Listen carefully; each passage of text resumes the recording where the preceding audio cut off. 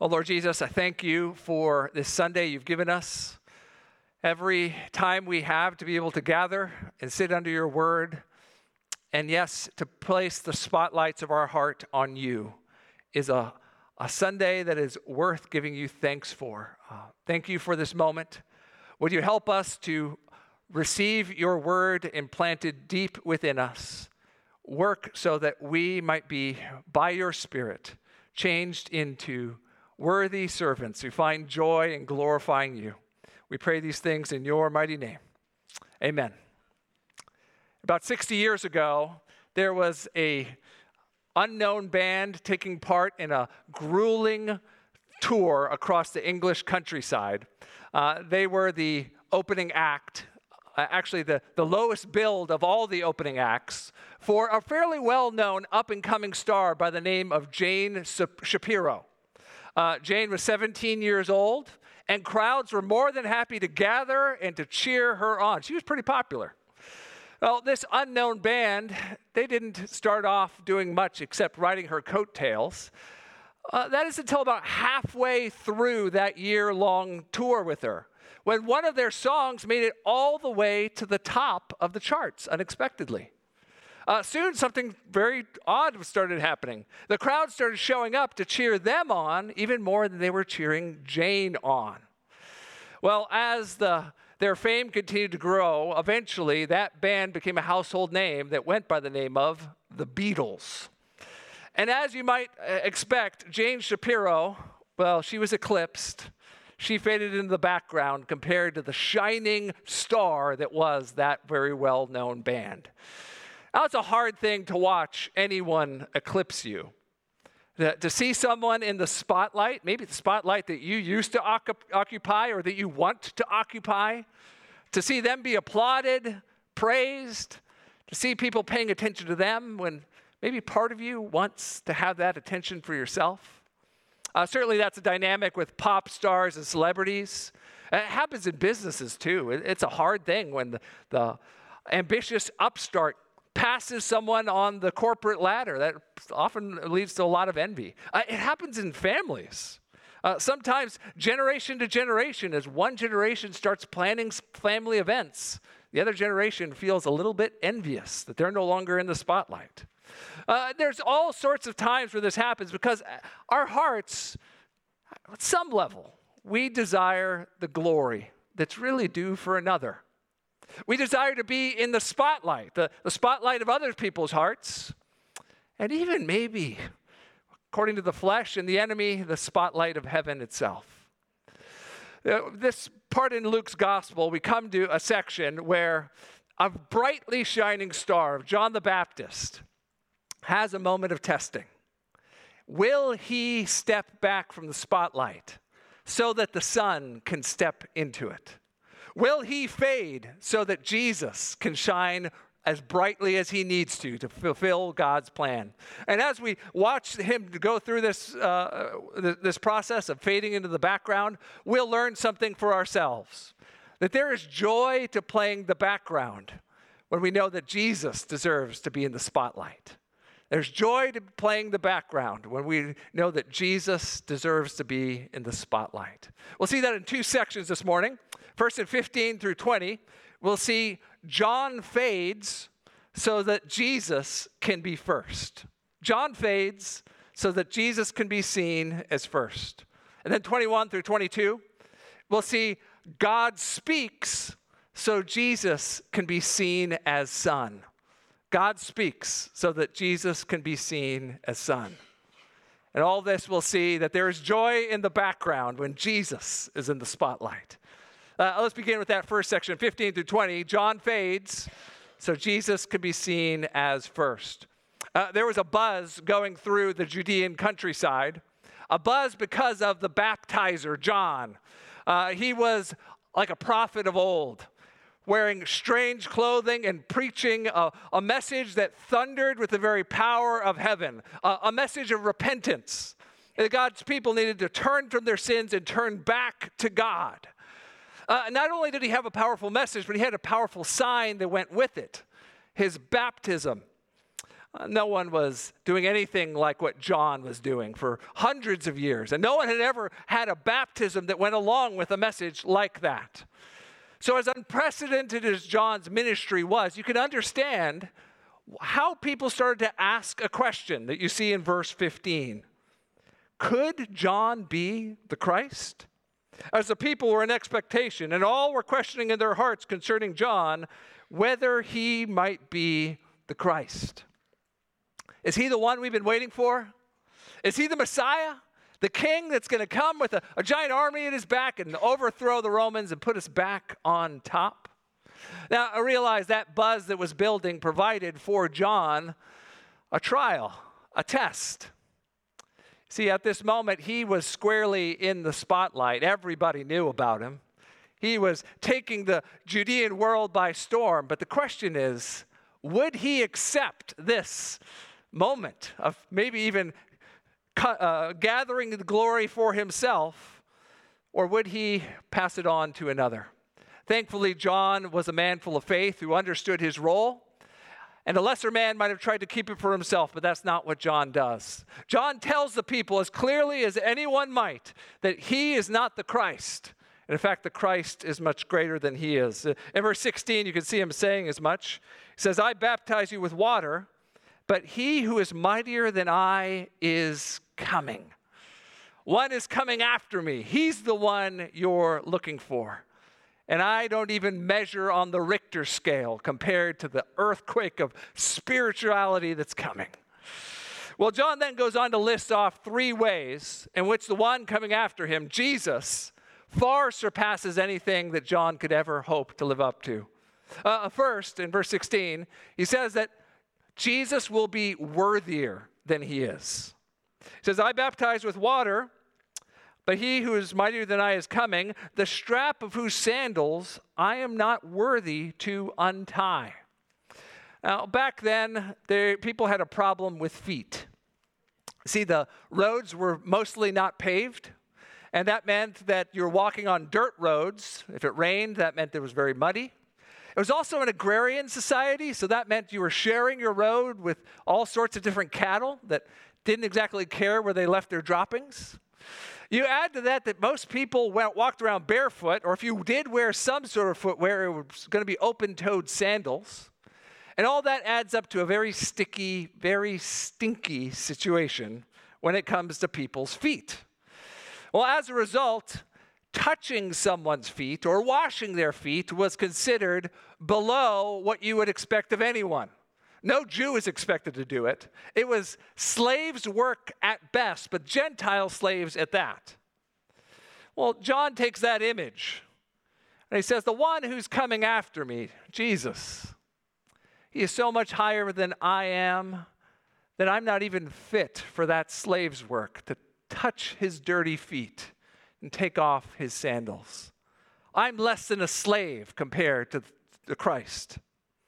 The second thing that John says is that he will bring with him a greater baptism than the one I have. Remember, John was famous for this rite of immersing people in water as a sign of the repentance people were being called to. But John's baptism is a lot like the baptisms we do today. It is a symbol that at best can point to something on the inside. It has no power to actually wash on the inside, where sin lurks in the human heart. But Jesus, on the other hand, is going to do something different. John already told us, I baptize with water. Now he says, one who is coming, who will baptize you with the Holy Spirit and with fire. Jesus will bring a baptism, not on the outside, but on the inside. Not with water, but with the Holy Spirit to cleanse sinful hearts. Now, John is speaking of what every Christian has experienced for themselves. What happens when you are given the gift of the Holy Spirit as your dead spiritual heart is replaced with a living one? When the Holy Spirit comes and cleanses you with holy fire on the inside and sanctifies you and sets you aside for God's purposes, and then empowers you to live a life for God. The beginnings of that were seen when the Holy Spirit came at Pentecost. Remember how it was described in Acts chapter 2? The disciples, they used to be timid and afraid, and suddenly they're bold and powerful. And what's the difference? Well, the Holy Spirit came down on them like tongues of fire and indwelled each and every one of them. John looks forward to the baptism that Jesus will bring and says, my baptism's nothing in comparison. One stumbling block some Christians have regards to this baptism of the Spirit is wondering, is this something that all Christians have experienced, or is this something that's reserved for a secondary thing that happens after you have a spiritual breakthrough or if you get spiritually mature enough? Especially in the more charismatic Pentecostal type churches, you might have people tell you that until you speak in tongues, you have not been baptized by the Holy Spirit. Now, I don't think that that's what this passage or what the Bible as a whole teaches. And I'd invite you to just study 1 Corinthians 12, 13, and 14 if you have that question. 1 Corinthians 12, 13, and 14. Paul makes it very clear, if you're in Christ, then you are part of the body of Christ, and you have been baptized into the same Spirit. That happens to all of us, and then given the gifts of the Spirit. All right, those are the first two reasons that Jesus is greater than John. There's a third one in verse 17, and that is Jesus will bring a greater judgment. Jesus' ministry will bring a far greater judgment than John's does. Now, realize that every time a prophet brought a word from God, there was a sort of sifting or separating going on as the word of God is either received and obeyed or rejected. And any time someone rejects the word of God, there is a sort of judgment, whether that is something that we're aware of or not, or simply our hearts being hardened on the inside imperceptibly. But with Jesus, the judgment that's coming will be far more powerful, far more absolute, and the separation will be total. In verse 17, John uses the image of someone separating kernels of wheat from the outer husk or the chaff. Back then, if you wanted to get to the good stuff on the inside, you need to figure out a way to separate it. So you have a pile of grain, and you would take a winnowing fork, it's like a shovel, and you would take a scoop of it, you lift it and toss it in the air. And what would happen is the wind would pick up on the grain, and it would blow the lighter chaff, the outer husk, away, and down to the ground at your feet would fall all the parts that you could eat. Well, that's the image that's used of what Jesus is about to do. His ministry is going to separate humanity. He's going to sort out who are the faithful and who are the fakers. And all of this will be a result of how you respond to Jesus. Will you receive his word? Will you receive him as Lord? Or will you be rejected and thrown to the eternal flames? The image of judgment there is of Jesus himself sending away those who reject him to unquenchable flames, the eternal wrath of God for all those who have rejected Christ. Now, John was a mighty prophet, the mightiest that has ever come to Israel up to this point. And yet, surely the case he is making is airtight. He is nothing compared to Jesus. Jesus is the one that deserves the spotlight, not John. And so John must take a step back and fade into the background. And that's exactly what happens in verses 18 through 20. It's remarkable for how wonderful and unprecedented of a prophet John was, how few verses it takes for Luke to summarize how his ministry sunsets. We're told that he preached the good news. His ministry went on in popularity for a while until he got on the wrong side of Herod. Then Herod didn't like the fact that John called him out for his sin in an adulterous marriage. So he locked him up, hoping to lock up his conscience in the process. And that functionally was the end of John the Baptist. Just like that, his time in the spotlight was over. And he had to fade so that the Son could be seen as first. Now, I think there's much we can learn from John the Baptist, because even if we're not a mighty prophet sent by God with a unique ministry like that, each and every one of us needs to learn how to let go of the spotlight, to fade into the background and find joy pointing people to Jesus, the one who deserves the spotlight. You know, I think If you think about it, we have even more reason than John did to point people to Jesus and away from ourselves. I mean, John looked forward to what Jesus has done, but if you're a Christian this morning, you have experienced the things John talked about. You've experienced that Jesus is worthier than anyone else in this world, including yourself. You've experienced the forgiveness of sins and the indwelling of the Holy Spirit. And yes, the being set apart for God, the holy fire of the Holy Spirit inside you, working through you. You know that that's not of yourself. You know that is Christ in you. So of all people, Christians should be the quickest to step out of the spotlight so it can be for the one who deserves it, the Son, Jesus. I think very practically this plays out in the way that Christians learn how to die.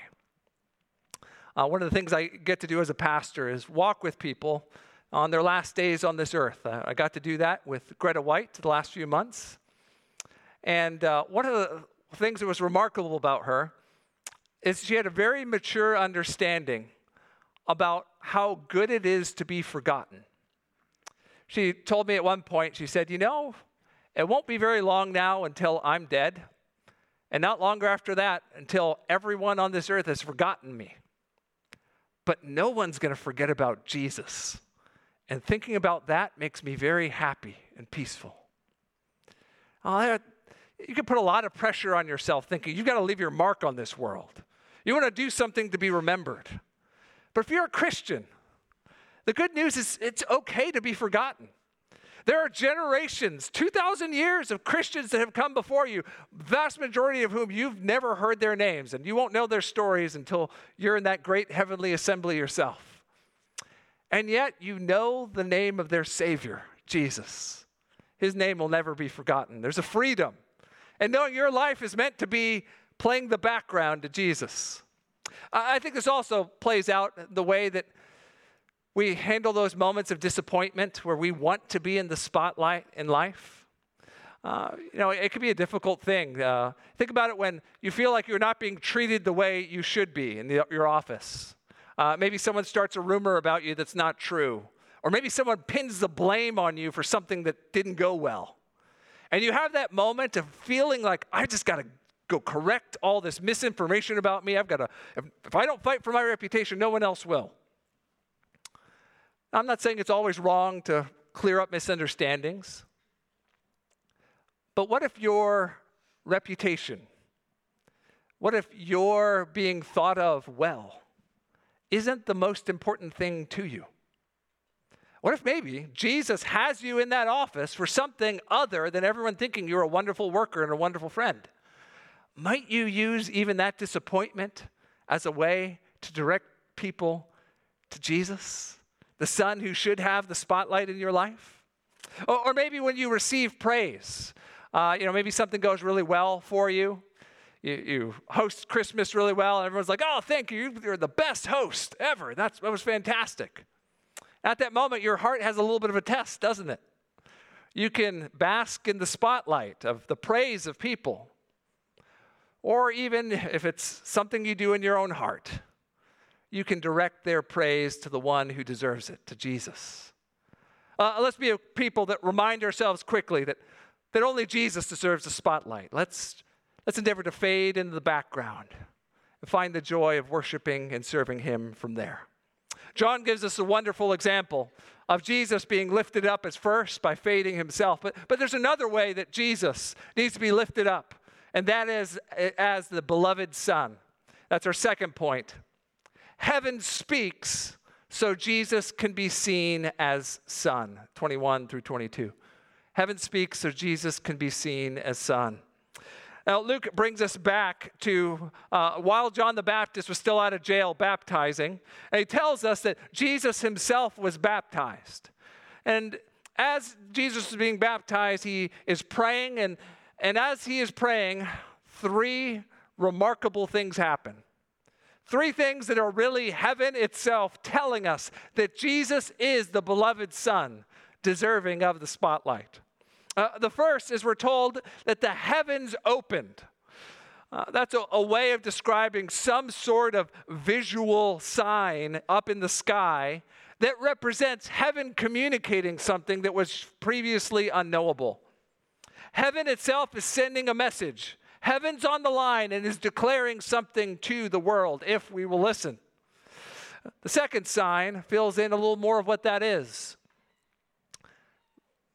We're told that the Holy Spirit, in looking like something like a dove, comes and rests on Jesus.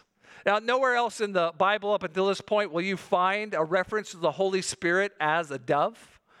I think the most likely explanation for why is because Jesus is going to use the power of God, but he's going to do it with gentleness and meekness. The Holy Spirit comes and rests on Jesus, remains upon him. Now, that's remarkable already, but it signifies far more than just the Spirit indwelling him. Because Jesus, in this moment, is being anointed. Later on in Acts 13, the disciples will preach about this moment, and they will say that God declared Jesus to be the Christ by anointing him with the Spirit in power. In this moment, Jesus is having the same thing happen to him that happened to the Israelite kings and prophets. They were anointed with oil to represent that they were set apart for service to God. But Jesus, he is anointed with the very Spirit of God. There's one final sign. And really the way the passage is written, all of the verbs are written. So this is the main event. This is the whole thing is about. And that is a voice that is heard from heaven itself. It is God himself speaking. And what does he say? You are my beloved Son. With you I am well pleased. God declares that Jesus is the unique Son. That he is the one that everyone has been waiting for. The long-promised King, the Redeemer that would rescue God's people from their sins. And yes, he is the one deserving of the spotlight of heaven. Jesus is the one. And now he is here and ready to step into his earthly ministry. In this moment, we see Jesus about to take the steps forward that will one day lead him to the glory of the cross. He will be the one that will fulfill the words of Psalm 2, that the Son, the one who God declares Son, who is given the nations as an inheritance, the nations that he will rule with an iron scepter and even judge them one day. He's fulfilling the prophecy of Isaiah 42, that he is the servant that the Lord delights in, the servant who will suffer so that he can show mercy to sinners. Jesus is taking his first steps into the spotlight for the ministry that will one day redeem us from our sins as he hangs on the cross. You see, brothers and sisters, there's no one else on earth, no one in heaven who is due for the acclaim that Jesus has, because no one else is the Son sent from heaven to come and rescue sinners. In this moment, we see Jesus, the Son, beginning to shine, taking his spot in the spotlight, and beginning his ministry to one day save us all. So, brothers and sisters, consider the fact that we need to continually remind ourselves that Jesus deserves the spotlight and not us. Every week there is a dynamic that goes on in our hearts. We have opportunities to think that we are the most important thing in the world, in our own lives. We go to work, we talk with our friends, we have time with our family, and little by little, the flesh and the devil try to push that lie in front of us. You're the one people should think well of. You're the one people should pay attention to. You're the one that deserves comfort and ease and notoriety.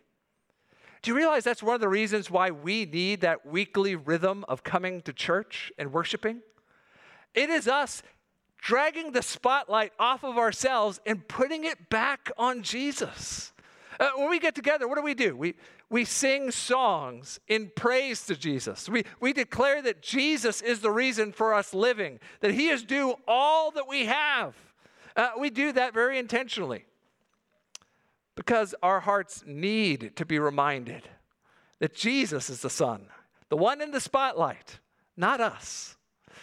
Realize also that's one of the reasons why we need each other as Christians.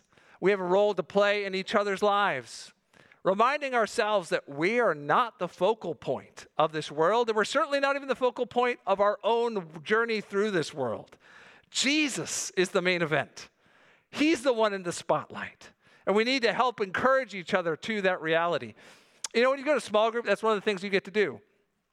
You ask each other how your week's going, you talk about the things that you're struggling with, and then you encourage each other how to put Jesus at the center, don't you? You get very practical. Well, I'll pray for you about that you wouldn't struggle so much with someone else getting the attention. I'll pray for you that you'll be joyful in the midst of that hard trial. I'll pray for you that you would trust Jesus, that this is good for you. Friends, not only is this something we need to do, this is something we get to do. There's joy when you are in the right place, not in the spotlight, but back in the background, playing the background for the one who deserves to be in the spotlight. Now that's the place to find joy. John learned that lesson, and I pray that each and every one of us will learn it ourselves. There's a wonderful song by the artist Lecrae called Background. I think it gets this almost exactly right.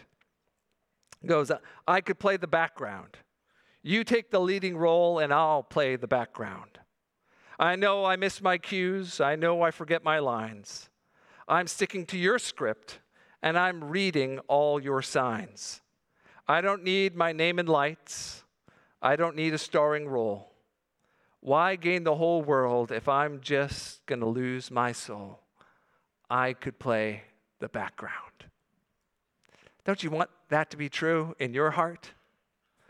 Put Jesus in the spotlight and find joy playing the background for the one who is worthy of the spotlight of your heart and the spotlight of heaven itself. Let's pray.